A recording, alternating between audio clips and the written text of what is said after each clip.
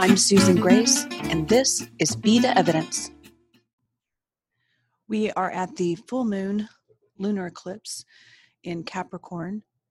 It's the third eclipse in this current series, and this current series has felt like forever. We're not going to be fully out of this eclipse window for another 2 weeks for the new moon in Cancer. I believe it's on the 20th. But this is the final eclipse for the cycle. It's at 13 degrees, so Sun at 13, Cancer, with Mercury retrograde nearby at 7 degrees, opposing Moon in Capricorn. Those are aspecting by sextile and trine. It's called a triangle potential. To Uranus at 10 degrees, 0 minutes in Taurus. So Uranus in Taurus is speaking to this eclipse. The eclipse is, the function of this one is for a lunar eclipse, basically it's the moon is how we feel. Then by definition, a shadow is involved. The light of the moon is eclipsed, and then we feel differently on the other side. Usually during lunar eclipses, when we have a fundamental change in how we feel, it can be unnerving. It can cause some insecurity, anxiety. So it's not fun. And this one is pretty heavy. It's a heavy eclipse for lots of reasons that we'll talk about.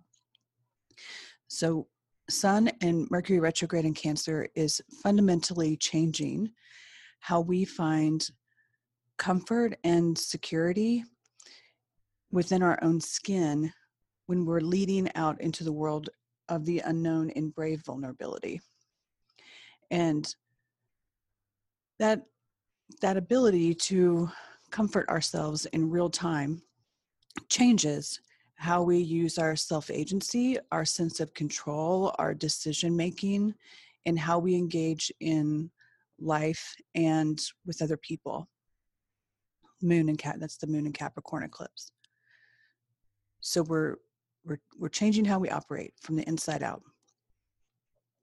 Speaking to Uranus and Taurus, and the way that I read that is we're going to need to strengthen the ability to find comfort and security in real time, no matter what's happening around us, so that we can keep showing up and engaging in creating new worlds in the middle of a collapse. The collapse is happening at the micro level.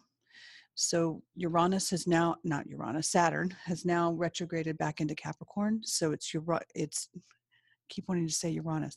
Saturn, Pluto, and Jupiter, all three retrograde, are sextiling Neptune, also retrograde in Pisces. Those are all third decan, and so they're big picture. They're in the big picture territory. That looks like a power grab that's happening behind closed doors. So there's a collapse in structure for the whole world, and in ways that we can't see, people are trying to fill up the chasms and the voids that are being left in the middle of a dismantling.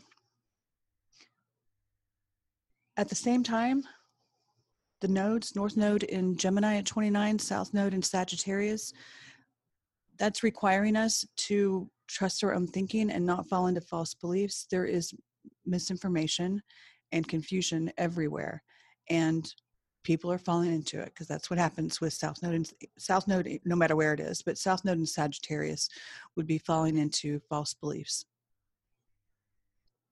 Anyone who is going forward in the world thinking that they know how all of this is going to play out, and you're going to choose a side, and this is what you're going to stand for, or you have to believe a certain way, or you're wrong, or you're an idiot, or you're ignorant. They're just wrong. No one can see everything right now. Still in 5 retrogrades, including Mercury. We haven't gotten out of the eclipses yet. These eclipses are fundamentally speaking to control and our vulnerability. And on a personal level, Mars is in Aries now and will be there for 6 months. Mars in its own sign Uh, it's going to cross over Chiron, the wounded healer. Black Moon Lilith is involved. The retrograde cycle will begin in September, I believe. That is going to make us face and heal how we have hurt ourselves and each other. So hurting ourselves and each other, at the moment, that Mars in Aries is squaring into Mercury retrograde in Cancer. It's, if you look around, people who are not willing to look at their participation in causing harm and taking things very personally and wanting to blame everything on other people, they're acting out. They're acting out a lot. So anger comes up, defensiveness comes up, reactionary behavior comes up. The way to handle that energy for yourself and not be someone who's causing even more harm is to be humbled and to be willing to be honest about how the masculine within all of us, not men, the masculine, everyone has masculine within them, has been misused for destruction, harm, competition that hurts, when really the higher octave of the masculine is to protect and to guard and to stand up for the vulnerabilities within ourselves and in the world so that we can feel safe in real time. So there's on the micro level is we're having to get strong about taking care of ourselves in real time, about being very brave and walking forward into an unknown, because we're going to need to create new ways of being in the world, and healing ourselves as we go in how we've hurt ourselves and each other, and learning to use our strength for good. And then on the micro level, there's a collapse that we can't see all the moving parts of, but we will. They will all.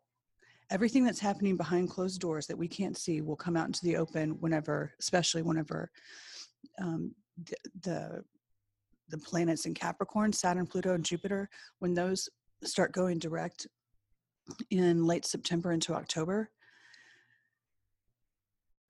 That's going to be whenever we can see the widespread control issues that are going on.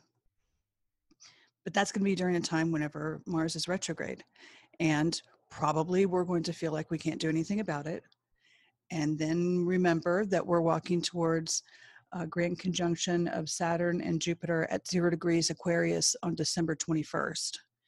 And I believe that by then, by the time we get to December, it will be very apparent that it's up to us individually to mend the ties that bind us together, because we are responsible for humanity. Some greater other isn't going to do it for us. In fact, relying on some greater other is what has mechanized us and snuffed out a lot of our humanity and our compassion, and it has frayed the ties that bind us. We're going to have to heal humanity itself. So we're in a time of massive, wide sweeping shift. And our instruction from the astrology is to heal ourselves individually first, so that we can engage better in coming together, in building webs, in rethinking how we go forward being alive as humans together. That would mean that we don't have much control over the collapse that's happening on the macro level, and that can feel heavy, very heavy, because we're walking into a whole lot of pressure that we just don't know how it's going to land. And so be careful. Be careful in what you buy into. Be careful in getting caught up in other people's energy, people who are flailing because they're trying to grab some kind of control. Be careful of thinking that you know everything when you don't. Be careful of if you felt like you have been under the control and dominance from something outside of you, be careful you don't flip it and you become someone who's trying to get control and dominance. Just watch yourself. We are supposed to be healing ourselves individually and then healing how we treat each other and being willing to create new worlds, period. And however life is going to show up, to dismantle an old way of operating in the world that will no longer stand the test of time, we're just going to have to walk straight towards it and handle it as we go. So we'll do it together, okay? We'll do it together. Be willing to look at all the things within yourself that need to be healed, and just know that all wounds are healable and we can restructure how we operate in the world. Thank you for joining me this week.